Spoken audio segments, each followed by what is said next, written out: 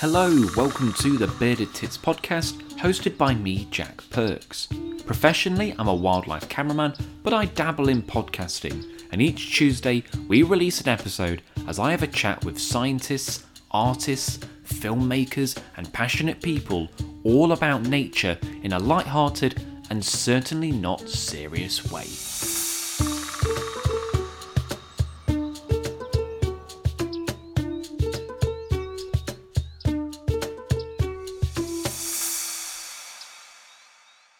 Hello and welcome to the Bearded Tits podcast. I'm your host Jack Perks.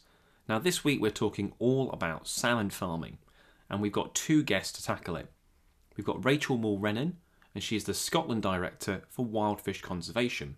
She's a trained journalist and has spent the past 5 years campaigning for greater sustainability across a number of industries, from fashion to food. My other guest is Matthew Palmer, also working for Wildfish Conservation, and he is their farmed salmon campaigns manager.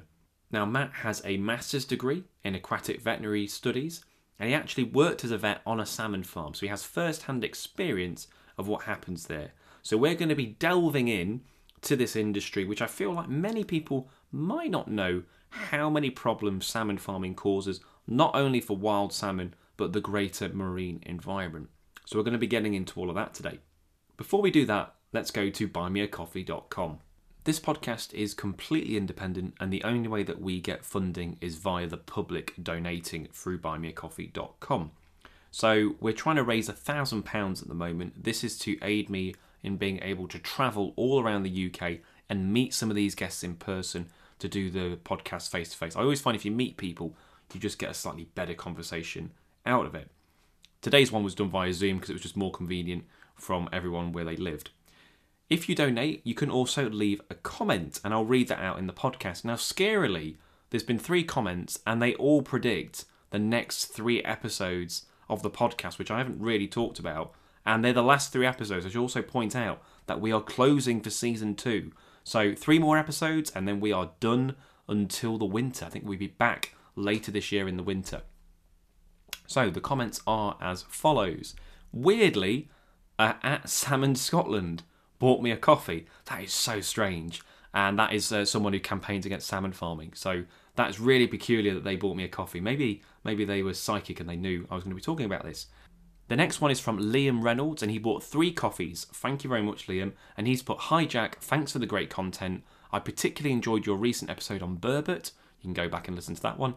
"Anyway, I'm heading out to try my new sense pin. Wish me luck. I hope you caught a few fish, Liam." He's put, "PS, save the sturgeon." Now, weirdly, the last episode, not next week's, the last episode is on sturgeon, reintroducing sturgeon in the UK. So that is going to be an upcoming episode. And then someone has bought a coffee, and they've put, "I've also donated to Cats Protection on your behalf."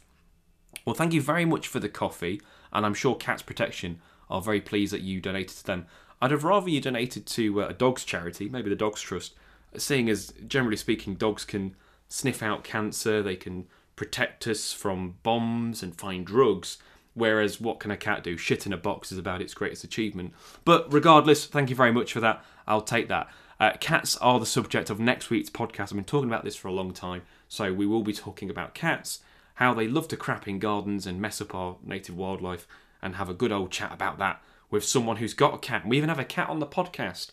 So it's me, a cat and a person, all in one room. What could go wrong? That's next week's podcast. Anyway, back to salmon farming.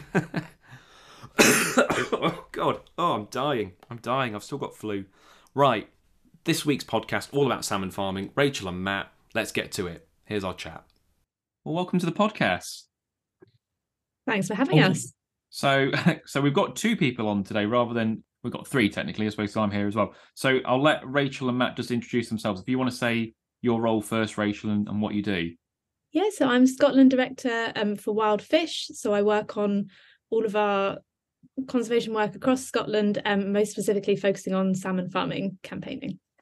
And I'm Matt. I'm the Farm Salmon Campaign Manager for Wild Fish. So the majority of all of my work is focused around salmon farming and the impacts on wild fish. Up in Scotland, more recently, we've been working on our Off the Table campaign. Yeah, and we will get onto Off the Table during this podcast. So I guess for a lot of people, they might not realise how extensive salmon farm, or it sounds very innocent, salmon farming, but it's perhaps not so innocent. So I thought if we maybe talk a little bit about what goes on with open net salmon farming, because am I right in saying that it's more open net salmon farming that's the issue? Yes. So I guess sort of to bring it back to salmon farming as a whole, there's like to talk around open net salmon farming. There's two stages to production of farm salmon. There's the initial freshwater stage, so that's from egg to smolt, so a young juvenile fish. And that stage is done or it undergoes a freshwater stage. So that's in tanks and largely based land systems, but can be in open nets as well. The term sort of open net salmon farming largely relates to the second half of the production. So the half of the production that is undergone in along the coast of West Scotland and Ireland, so in the marine system, and these are big nets, so they're effectively almost like semicircles that sit along the coast of Scotland and hold the salmon. So the open net salmon farming sort of term is effectively cages produced or made of nets that allow sort of free movement of water in and out of them, and obviously holds the farm salmon. And to your point on the industry, yes, potentially it sounds like quite a quaint industry, but it is a multi-million pound industry that operates internationally. So salmon farming started in Scotland in the 1970s, the majority of which were kind of small companies, or like it was kind of a cottaging industry. But since then, particularly in the 90s, 80s and 90s, we saw this big consolidation of farms into these huge international companies that we see dominating the market today. So I think I'm right in saying pretty much all salmon farming companies in Scotland are internationally owned now. So that's comparative. I didn't know that it started in the 70s. So comparatively recently then, not that long ago.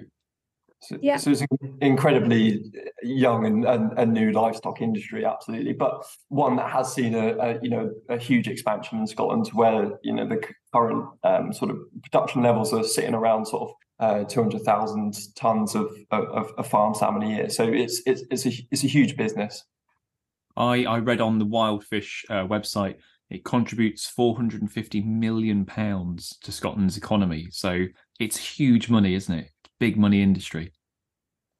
It's big money, definitely. How much specifically is contributed to the Scottish economy is always debatable, but I think you can't debate the fact that it is a hugely profitable industry, and that is why it's such such a popular industry, I think, because it is such a big money making industry.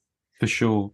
And Matt, you mentioned earlier about they keep the juveniles in tanks. So I mean, I'm a bit naive. So why can't we keep adults in tanks? What's the reason that we have them in open nets in the first place then? Certainly, a lot of it comes to logistics and costs. So obviously as the fish grow, so in those initial stages from egg to smolt, it's largely growing fish up to probably around sort of 100 grams.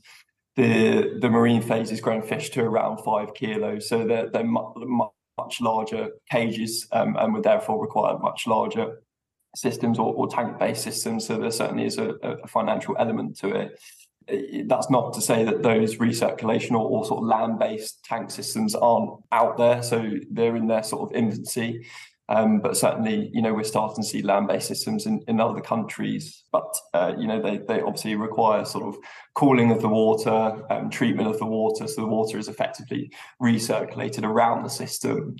So, there's issues with that. There's much more or much larger input requirements compared to sort of the open net system. So it's effectively the way that the industry has always sort of operated, with these large cages out on the west coast of Scotland in our country, but obviously across the globe is the way that salmon farming in the majority is done. Just to say, the issue that you have obviously with these open net cages is that there is this free flowing of water from the cages into the surrounding environment, and I think that as an organisation is what we're really concerned with. So looking at both the spread of parasites from the farms, but also the chemicals used and the waste effluent from the farms just going directly into the surrounding environment. So is it a case then that it would be better in freshwater or contained tanks, or is that just different issues? Like you're swapping one problem for another? So just due to the very life cycle of salmon, there will always be a need for a saltwater phase. Right. Obviously, Okay. that phase can be undergone in a tank-based system or a land-based system. So, there is potential to move towards those sort of production systems. That's not to say that they're not without their issues. So they do have their benefits of being a physical barrier between wild fish and the farm fish. So, of course, that has benefits from a disease perspective, escapee perspective. So, we do see the farm salmon can escape from these nets because, they're sort of plastic or nylon-based nets. When we get escapees coming from the farms, they can breed with our wild salmon and cause genetic issues there. So the physical barrier that we can, is certainly a benefit to wild fish and to the environment because, there can be waste management, etc. However, that's not to say that those tank-based systems aren't without their issues. So for them to be economically viable, the stocking densities have to be much higher for the farmed animals. So there's welfare implications with that. They do also need a huge energy requirement to circulate and to cool water, and obviously they require water, so there's a degree of abstraction as well. So, there's still issues with that system, but from an environmental perspective, they can be much better for the local environment for sure. I think we definitely see, and we can come on to this again when we talk about off the table, but within the recommendations for our off the table campaign, we see closed containment as an option to explore as a potential alternative to open net salmon farming, but it has to be addressed within the context of wider sustainability issues and, generally the system that we're working in, making that more sustainable. Yeah, that makes sense. So you've already mentioned a few of the problems there then, but if we're talking about some of the issues that open net salmon farming causes, then what are we looking like? So you've mentioned, I suppose sea lice is one that a lot of people will know about. So what's the issue with salmon farms and sea lice?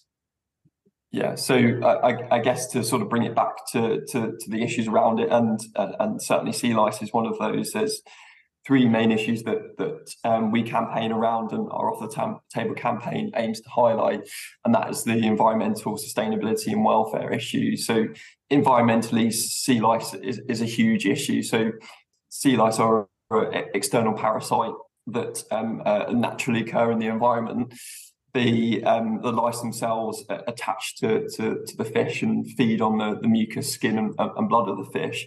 In the intensive systems of open net pens, where or these cages along the west coast, where there can be hundreds of thousands, if not millions, of fish, on individual sites, the parasites can build up to huge numbers, thereafter spreading through those nets back into the surrounding environment and attaching to wild fish, and specifically that's wild Atlantic salmon smolts and sea trout that are coming from the rivers into the marine environment, where those fish are sort of migrating past those farms and through clouds of lice. They can pick up the lice, and as little as sort of 2 lice can be potentially fatal for a Atlantic salmon smolt, for instance. So there's a risk of or certainly that there's a negative impact to the populations of our wild salmonids that are directly coming from the farms, and specifically from the parasites of these farms. So it's something that's very difficult for the industry to control by the very nature of these open nets that allow the movement of parasites in and out of these farms. The other element to the environmental aspects of salmon farming, as Rachel touched on previously, is that the very nature of the open net cages means that the fish waste, so that can be the fish poo, uneaten food, or other organic material, can simply fall out the nets. And there's estimates that the fish sort of waste alone is equivalent to the sewage population of half of Scotland, and this is going into our loch and coastal systems untreated. So it's a huge impact on that local environment. Likewise, the chemicals that are used on the farms have a big impact as well, and I can come back to that because that's a sort of whole thing in itself. So the environmental, like algal blooms and things like that. Yeah, so certainly there are increasing issues around algal blooms affecting the farms along the Scottish coast and islands. an increase in organic material coming from those farms, has certainly the potential to cause these, if not worse than these as well. So it's definitely something that the industry seems to be suffering from a mortality perspective. So the local environmental impacts are huge. Obviously the sort of second of the three main subjects that we look at is sustainability. And a real big one around that is looking at the input of fish into these farms. So obviously Atlantic salmon are fundamentally carnivore. So that does mean that they require a certain amount of fish within their diet. And in the industry, this requires fish meal, fish oil. So this is ground down fish to produce the protein and the oil itself. There's lots of different estimates out there as to how much this requires, but fundamentally, salmon farming is a net consumer of wild caught fish. So as a recent paper suggested that, or found that it took approximately 2.5 kilos of wild caught fish to produce a kilo of salmon. So these are fish that are obviously coming from reduction fisheries, so the big trawlers, etc., catching sort of lower trophic levels of fish like sardines, herring, mackerel, all of which, or 90% of which could be consumed directly by humans, or instead being fed to the fish themselves. It is probably an area that Rachel might be able to chat about a little bit more with her previous work history than I can. So feel free to jump in if I've missed anything, Rachel. No, you've covered it. Just to add, like these reduction fisheries where the salmon industry is sourcing its fish meal and fish oil, they're off the coast of Peru, they're off the coast of West Africa. So it's often countries in the global south where actually, it's diverting essential protein from those populations as well. So there are kind of, the way I see it is almost issues upon issues within salmon farming. And as Matt outlined, we're looking at, the environmental and the welfare and sustainability issues, but they all feed into each other. So for instance, Matt mentions the algal blooms. Well, algal blooms lead to huge mortalities on the farms, and that's obviously a welfare issue. So actually the way, at Wild Fish, we're concerned with preserving wild fish populations and their habitats and the environmental impacts, but you actually can't really look at that without also looking at these related sustainability welfare issues, because they all feed into one. It's sort of like it's not a linear line of issues, it's a spider web. It seems to just go, you hit one thing and then that splits out into 3 things that are an issue, and then you go to those, and it's on and on and on, isn't it? And I think that's the issue with this for fundamentally unsustainable industry, is that in trying to tackle one issue, say for instance sea lice, that necessitates that the industry is then using, say, chemicals to try and do that, and that has a negative impact on the environment. Or they're trying to use different types of treatments that don't use chemicals but actually do impact on the welfare of the fish. So I think you're absolutely right in that this kind of like Pac-Man style, you hit one issue and it migrates into 3 different issues, which is why we see it as a fundamentally unsustainable industry. Do you want to tell us a little bit more about Off the Table then? Because we've mentioned it a few times, so we might as well talk about it now. So what is Off the Table?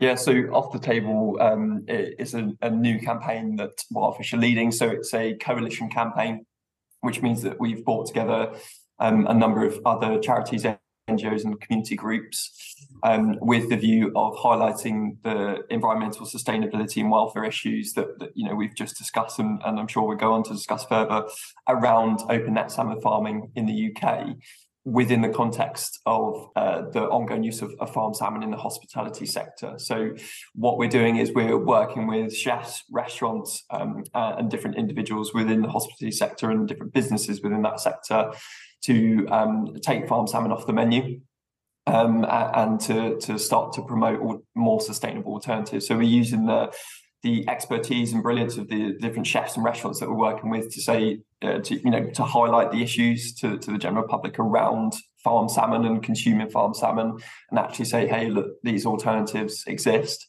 let's explore those, and with that we can then promote more sustainable food models as well. What's the uptake been like? Have you had a lot of interest from restaurants and groups wanting to kind of get on board with this, or are they like head in the sand? I was going to say, I think it's always a kind of patchwork of, no hospitality. They're all different restaurants and chefs and having different interests and things. But I think what I've been heartened by is actually how receptive chefs have been to the issue. I think we've had a really good response rate so far. We've been able to kind of publicly name just a handful of chefs, but there are lots more in the pipeline, and we're currently working on putting together a directory so we can signpost visitors to the microsite to these establishments that aren't serving farmed salmon. I think something I found really interesting is actually a lot of chefs are aware of the issues around farmed salmon anyway, and potentially already had made that decision to step away from it. So really part of our work is also identifying those chefs and kind of linking them into potentially a bigger movement that they are part of, potentially hadn't realised. Yeah, for sure. If people want to, because presumably this is an open thing, if people want to get involved with it, then they just go to the Wild Fish website if they want to kind of jump on board with Off the Table. So we actually have a separate campaign website. So you can access it from the Wild Fish site, which is wildfish.org, but you also can go straight to offthetable.org.uk. And that will have options for both, consumers or customers who want to get involved, and businesses as well. Okay, I'll put a link to it in the description if people want to check that out and see a little bit more information about that. You mentioned chemicals earlier, Matt. So why is that an issue? Obviously, because presumably most of the animals that we, I should also point out, Matt used to be you still are. I say used to be, you still are a vet, and you have worked on salmon farms. So this is all first hand for you, isn't it? Like this isn't hearsay. You've literally worked on salmon farms as a vet. Why are chemicals an issue then? Presumably we treat a lot of the animals that we eat. So why is it such an issue with salmon? Yeah, so the very sort of unique thing about salmon farming is, as we sort of keep touching on, is that it's direct communication with the surrounding environment. So when chemicals are used on the farm, those chemicals or on the site or within a cage, those chemicals are then directly discharged into the surrounding environment. So there's a few different ways and a few different sort of conditions that are frequently treated on salmon farms, sea lice being probably the largest and most frequently treated one. Within that, there's a few different sort of chemicals that are used. So there are bath treatments, and effectively this involves putting a huge tarpaulin around the cage, or lifting the cage up a little bit to reduce the amount of sort of water or sort of volume of the actual cage itself, and then completely enclosing the cage in a tarpaulin, so it's a sort of sealed unit with the fish inside. Various different chemicals are then added to that, and the fish are bathed in those chemicals. So, common ones include hydrogen peroxide. Often that people think about the sort of chemical that's used to bleach your hair. That's effectively it. But hydrogen peroxide at a low dose. We've also got insecticides or pesticides as well, and these again are commonly used for sea lice.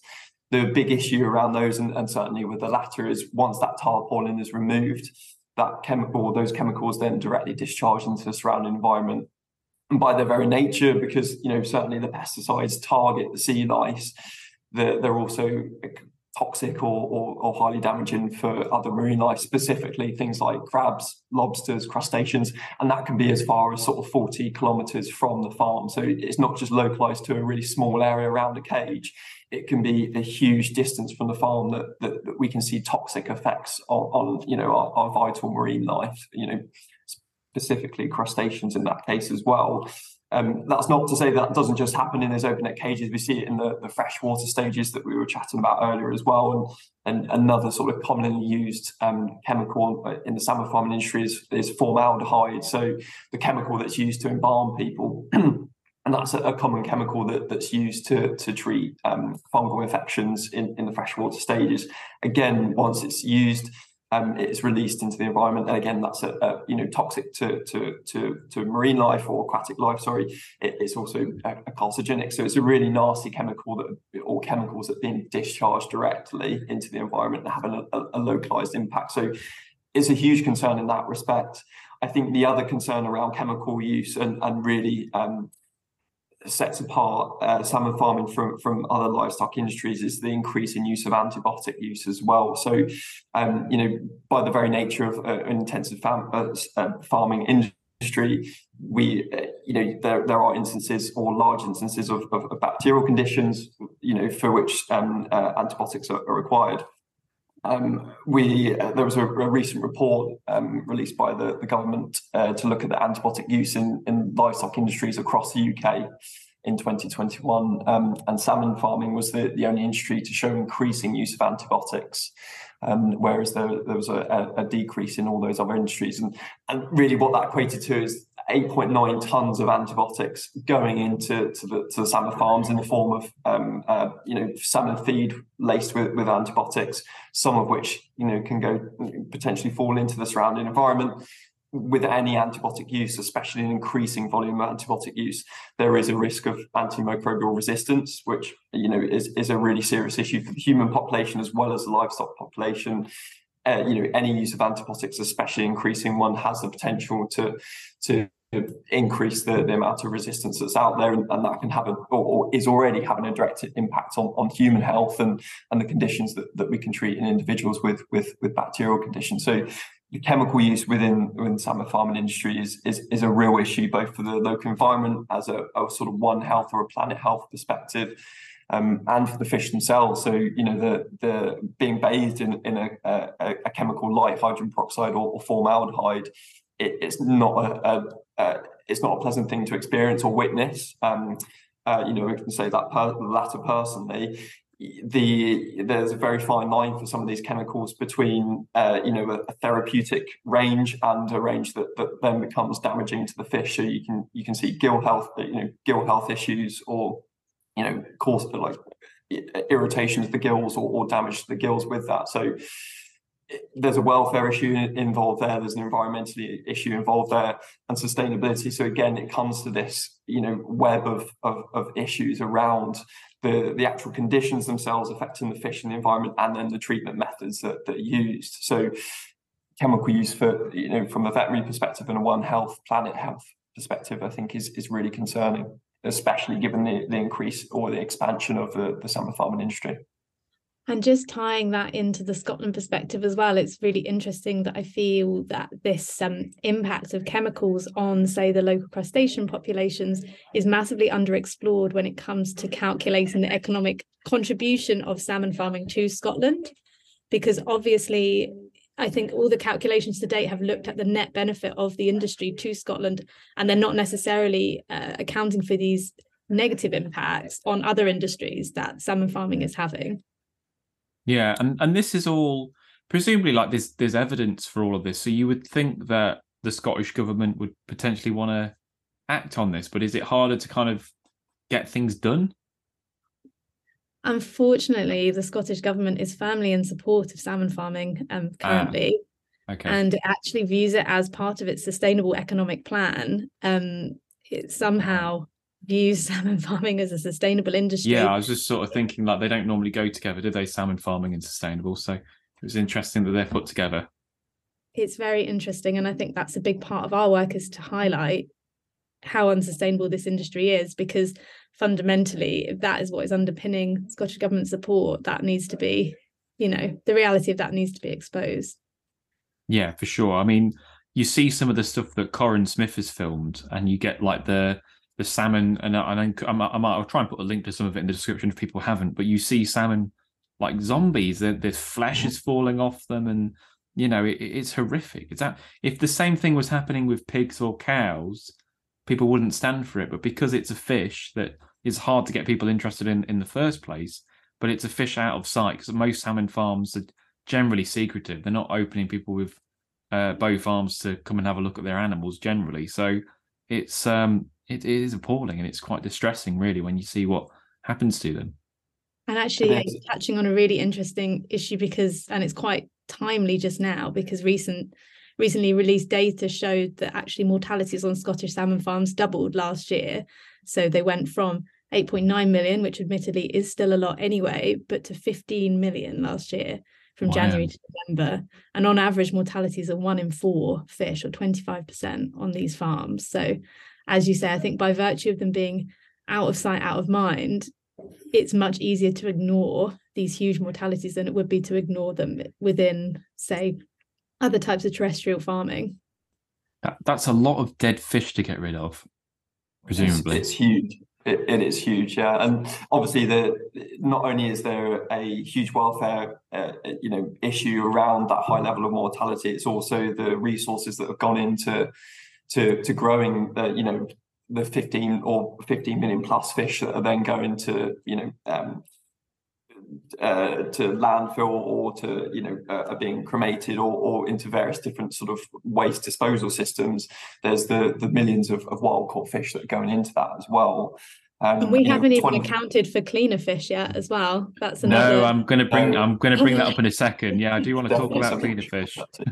I mean, to come back to the mortality rates, the 25% sort of mortality rate is an average. We, looking at the data that's publicly available, we see levels much higher than that on a frequent basis. We can get monthly mortality rates of sort of 75% of the fish on a site, let alone sort of production mortality rates. So it's huge numbers of fish that are being lost due to the conditions in which they're farmed in, the various plethora of different diseases that they're exposed to or die from. So it's a huge issue across the industry. And I think for me, with the veterinary background, it's one that, I have a strong passion to want to highlight that to the general public. So, we've definitely identified that there is, in that lack of awareness around the huge losses that are going on within the salmon farming industry. And I think you're absolutely right. If there was, if we were seeing that on a terrestrial or land-based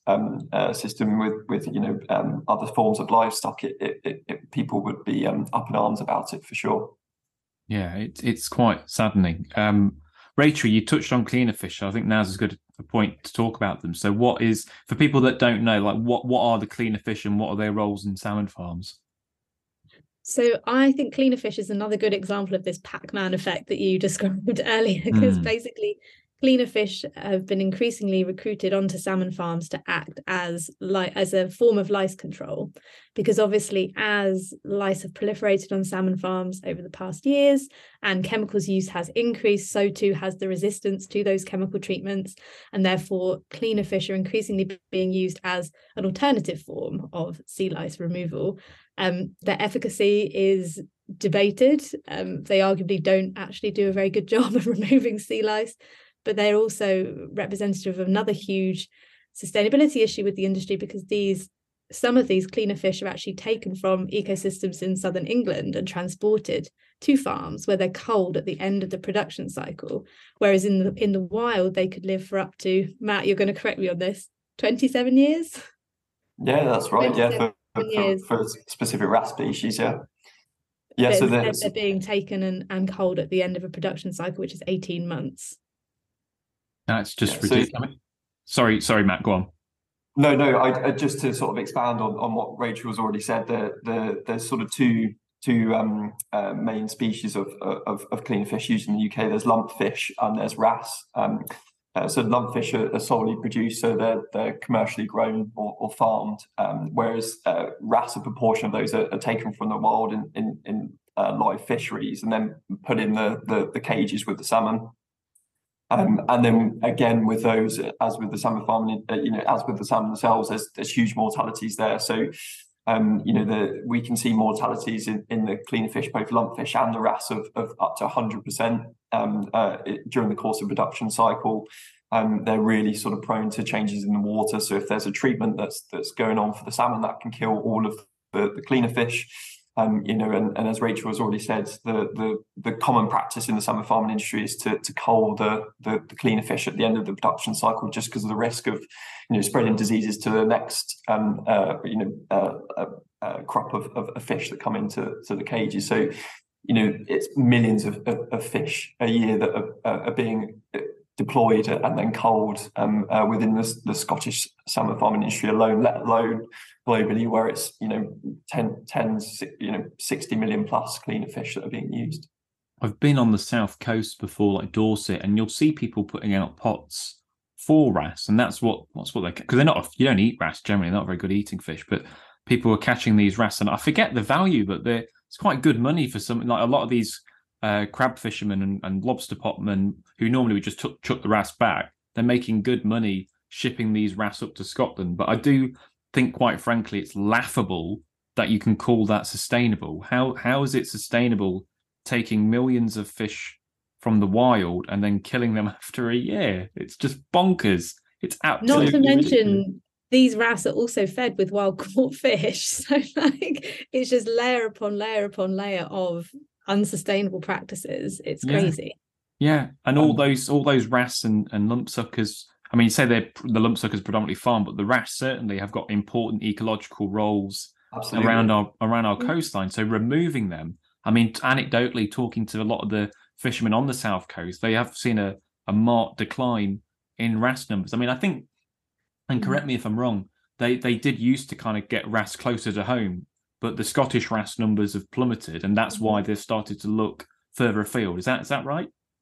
There have been stronger controls on wrasse fisheries in Scotland in the last few years, for Yeah, sure. yeah. So it's sickening, really. Sorry, go on, Matt. Yeah. It is. No, I mean they're hugely territorial fish as well. So once they've been caught from an area, it takes a long time for them to repopulate. So there's no doubt that it's having huge ecological impacts where they're being farmed. It's a fundamentally unsustainable and damaging practice for sure that is often promoted by the industry as a green sort of treatment method green and sustainable treatment method for sea lice, but the reality is very far from that. And you said it's debatable if they do eat the lice. So what's the evidence then that they're saying, right, we put them in and they eat all the lice, or is it just sort of to be seen to be doing something? So there's lots of conflicting scientific evidence as to how efficient they are in terms of picking the lice off the salmon. So lots of the research around how effective they are has been done in sort of tank-based systems. So ones that aren't true to the actual deployment in the sea cages. There's again, even at a level where that has been done at the sea cage level, we're seeing conflicting evidence. So that there might be that for some papers or for some research pieces, they're often looking at the content of a cleaner fish's stomach to see how many lice are in there, if any. Sometimes it can be very few, so it can be a very small percentage of the population sample that actually contain lice and indicative of actually those clean fish working. So there's lots of evidence to suggest that it's not as efficient or weak evidence to support its efficacy as well in some places. Yeah, because you think they just eat the pellets. If it's a choice between eating some manky sea lice off a salmon or fish meal pellets, the wrasse aren't stupid. They're going to go for the pellets, surely. Yeah, and especially when you consider the stress of coming outside of there's sort of hides or areas where they can sort of go to within the cages that require by regulation, but to come out, and especially as the salmon get larger, because they can be at the side where they can predate smaller fish. It's a stressful experience for a wrasse or a lumpfish that is used to much more sort of enclosed spaces to come out into this big ball of 5 kilo plus salmon and try and pick lice off. So the reality of how well they work in situ is definitely questionable. So are there any sustainable alternatives then? Is there such a thing as sustainable salmon at the moment in the UK? So certainly from a wild fish perspective and off the table perspective, we would say that, or we would urge individuals, so be that the general public or chefs and restaurants, to not serve or eat farm salmon.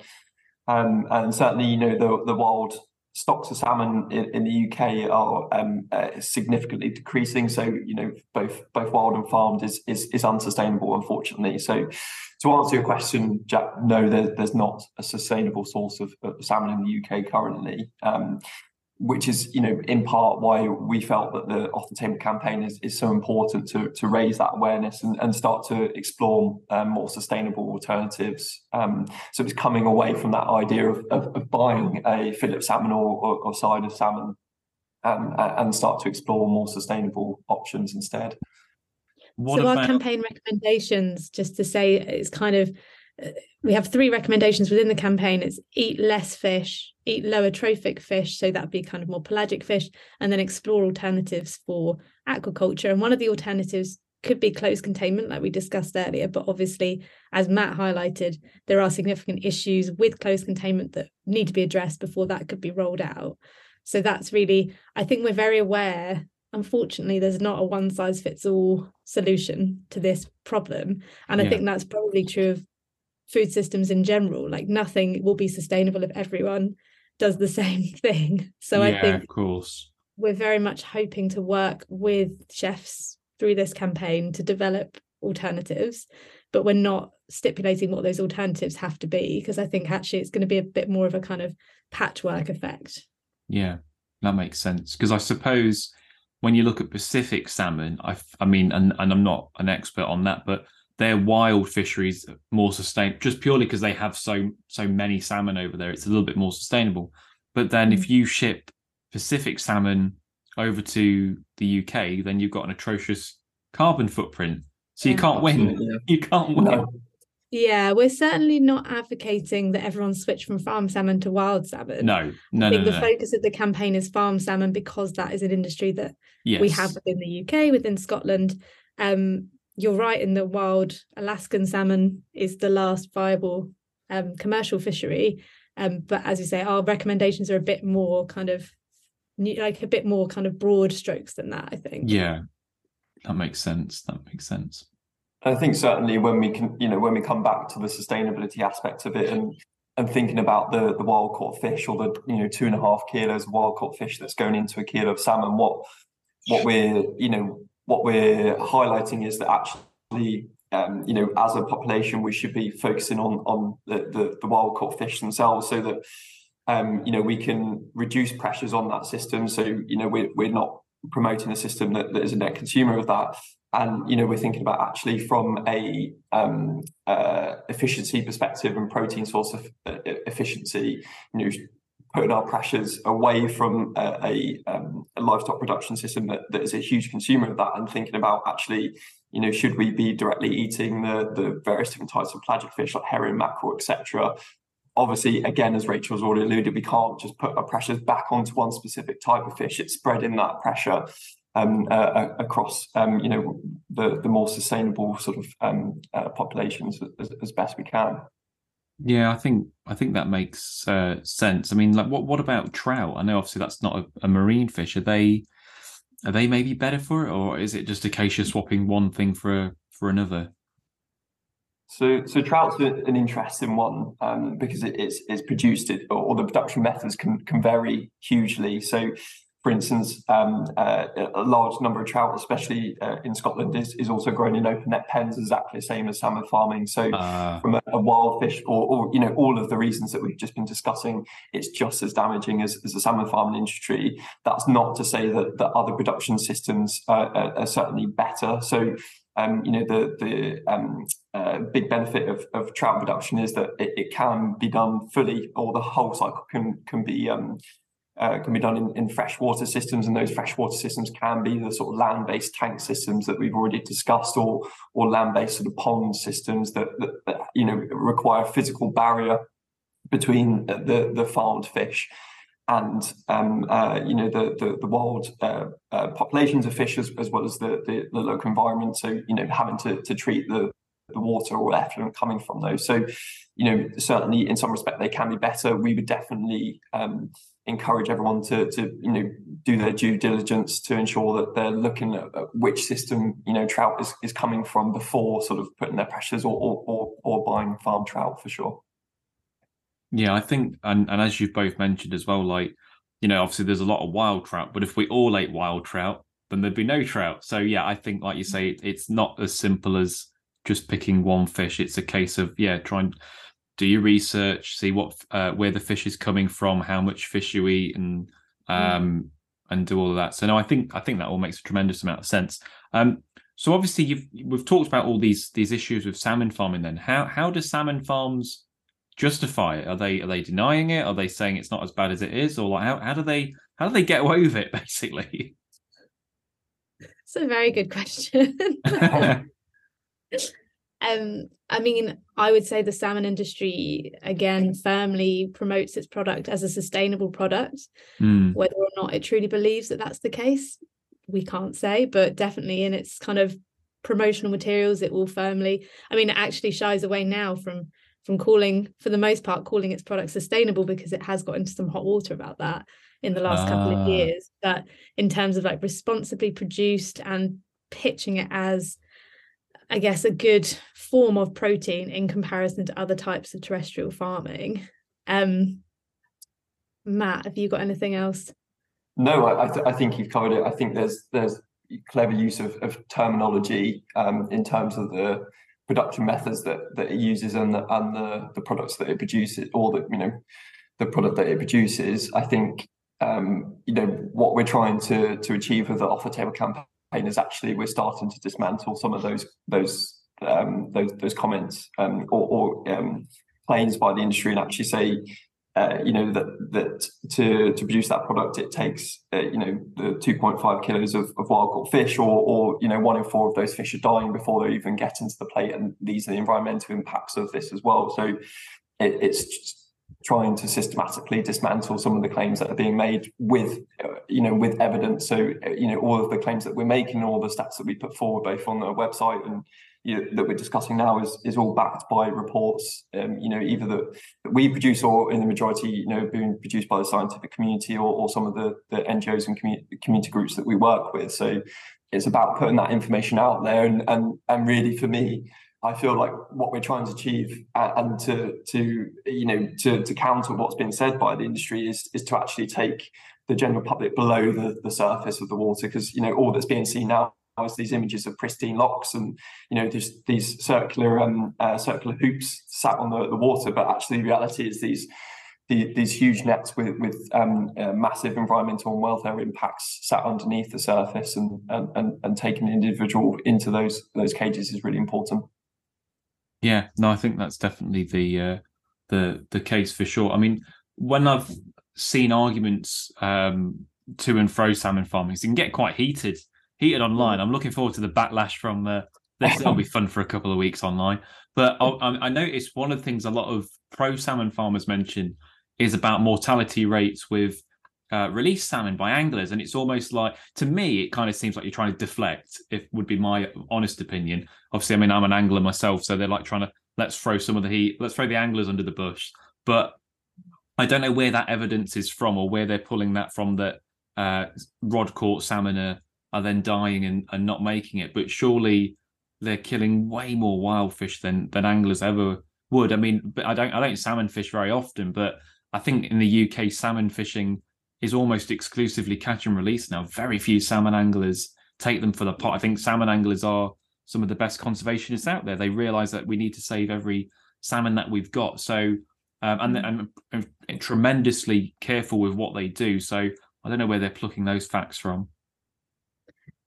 Yeah, I mean, I think with regards to Scotland, as you mentioned, there is a voluntary catch and release scheme in place that has been very successful. In recent years, you see 95 to 99% of caught salmon being returned, 99% during the kind of the spring season, which is obviously critical for migrating smolts. If it's done properly, at Gilly, led by Gillies, catch and release does not have a huge mortality rate attached to it. From our perspective, as you say, like I would say this is a kind of misdirection in terms of a bit of a red herring to kind of a red salmon, complicate issues and to detract. Yeah, exactly. Pardon the pun. Yeah. Detract attention away from potentially those wider issues that are impacting on salmon populations. And as an organisation, we recognise that there are a number of different issues that are impacting on wild salmon populations. From our perspective, salmon farming, tackling open net salmon farming is one of the big issues that we can take immediate action on. And therefore, that's why a lot of our work focuses on that as a real tangible change that we can make now. But as you say, there will always be an element of blame passing. And I think that is an example of that. And I would just say, when you see stats like that online, look at the sources and really try to scrutinize it for yourself, because I think that's good practice for everyone in the society we live in. But I would say, particularly with regards to that, it's important to be critical of what you're seeing. Definitely. The internet is dark and full of terrors, is what I've found, and the amount of like rubbish that people will just vomit an opinion. And then you're like, but where are you? Because again, like people just take that at face value, but you're like, well, who are you and where are you getting that from? And I don't know if this is a symptom of the modern age, but it's almost like people are also expert phobic. And they're like, oh, well, just because you're a vet and you've got a degree and you actually know what you're talking about, I'm not going to listen to you. And you're like, what? What are you on about? It can be very difficult. And I think saying this is, I've campaigned against campaigned around lots of different industries over the years, and there are specific kind of tactics that are used by industries against people who are trying to raise awareness of these issues, and they do include confusing the debate online through the use of social media, and we've seen that happen a few times in the last couple of years. So that is a very real, and again, just to go back to your initial point, salmon farming sounds very quaint, but this is a multi-billion pound industry, with everything that's associated with that. They're going to fight tooth and nail to protect that, presumably, as well. So it's, whatever tactic to get the job done. And people might say as well, like, well, why should we care about the salmon? Why put the focus on it? And I was reading up some stats the other day, and it's something like since the 70s, global population of wild Atlantic salmon have declined from 8 to 10 million to just 3 million today. So over a 50% loss in salmon in a relatively short amount of time. And, I don't want to sound scaremongering, but it just keeps going down and down and down. It makes you think, well, at what point are we going to actually step in and take some real action here? Because they just continue on this downward trend. And we also see salmon at Wild Fish. We see salmon as a keystone species, as an indicator of a thriving ecosystem, because if salmon can thrive in a habitat and an ecosystem, then all types of wild fish will be able to thrive. So it's not just worrying in relation specifically to wild Atlantic salmon, but all biodiversity in our waters. Yeah, for sure. I mean, you look at Pacific salmon and the numbers that they're in some of the rivers, and I mean, I don't know if there's literal evidence or like literary evidence and things like that, but presumably Atlantic salmon must have been something like that in days gone by. Whereas if you look, I mean, I was up in Scotland on the Spey in November, and if I found half a dozen salmon, I was jumping for joy. I was so excited just to see that small number.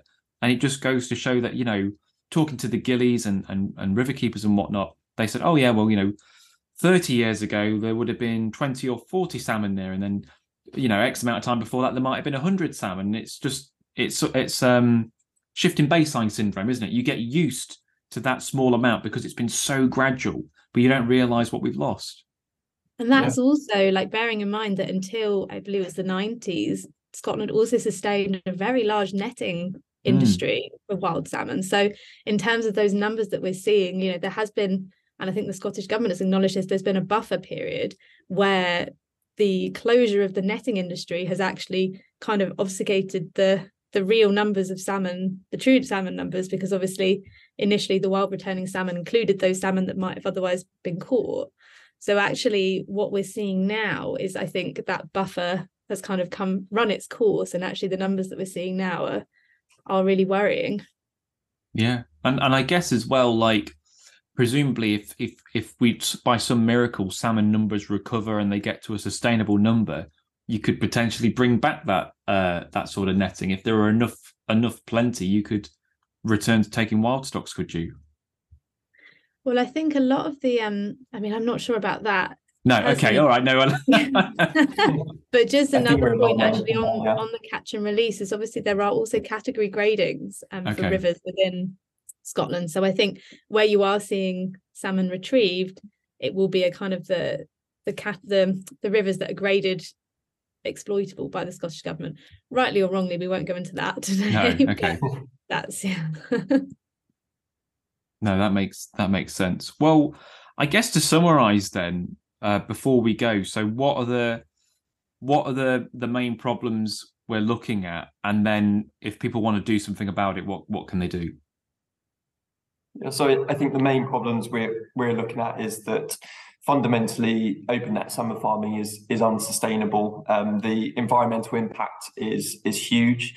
The welfare impact on the farm salmon, is massive as well. And then when we think of it as a much bigger, planet health perspective, the sustainability and the impact that it could have on human population as well as the global health is fundamentally unsustainable and unacceptable because of that and the direct impact that it's having on our wild fish in the UK that, as we've just discussed, need that urgent protection. We're calling for an end to open net salmon farming. We're asking individuals to commit to not serving and not eating farm salmon. So I think that's the message that we would like to get across. I think Rachel would probably articulate it in a much better way than me, but No, I was just going to say, just adding to that, like anyone who's listening to your podcast who wants to get involved, as you say, obviously visit the Off the Table website, sign up to the kind of updates, but also, write to your supermarkets that are serving farm salmon, asking them about their sourcing practices, write to your favorite restaurants, asking them to take farm salmon off their menus. And also, if you live in Scotland, write to your MSP about this issue, because I think also on the political level, it's something that needs to be addressed urgently. No, I think so, and hopefully we've gone some way to kind of shedding a bit of light on salmon farming, really. So yeah, I just want to say thanks for joining me, Matt and Rachel, and coming on. Thanks, Jack. Thanks It's been for great. having Thank us. you. Yeah. Great. I'll just hit stop.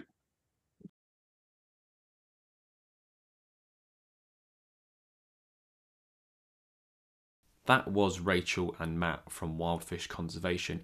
If you've not heard of Wildfish Conservation, now I'm slightly biased because I'm a vice president for them, but I would say check them out. They are a charity that has got gusto, and they're not afraid to fight the good fight. Without being controversial, they actually do something. And whether it's salmon farming, whether it's sewage, whether it's water abstraction for chalk streams, etc., they're an amazing charity, and I would wholeheartedly encourage you to support them and have a look. There'll be links in the description to Off the Table, like we mentioned in the podcast, and also Wildfish, so you can find out a little bit more about them there. I don't eat salmon anymore, and I dare say if you actually have a look at some of the pictures of salmon in salmon pens, you wouldn't eat salmon either. Now, if you want to follow the podcast, you can. We're on Twitter @TitBearded and on Facebook, The Bearded Tits Podcast. Next week, I'm talking to Laura Turner. Now, Laura is an amazing wildlife gardener. She runs the Wildlife Garden Project over on YouTube, but she also has a cat called Henry. So Laura and Henry are both on the podcast. We're going to be putting them under trial. Not quite. We're going to have a very adult conversation about cats, what you can do as a gardener to keep cats out, what you can do as a responsible cat owner to stop cats damaging wildlife, and just have a chat along those lines. This has been the Bearded Tits Podcast. I've been your host, Jack Perks, and I'll see you next Tuesday. Cheers.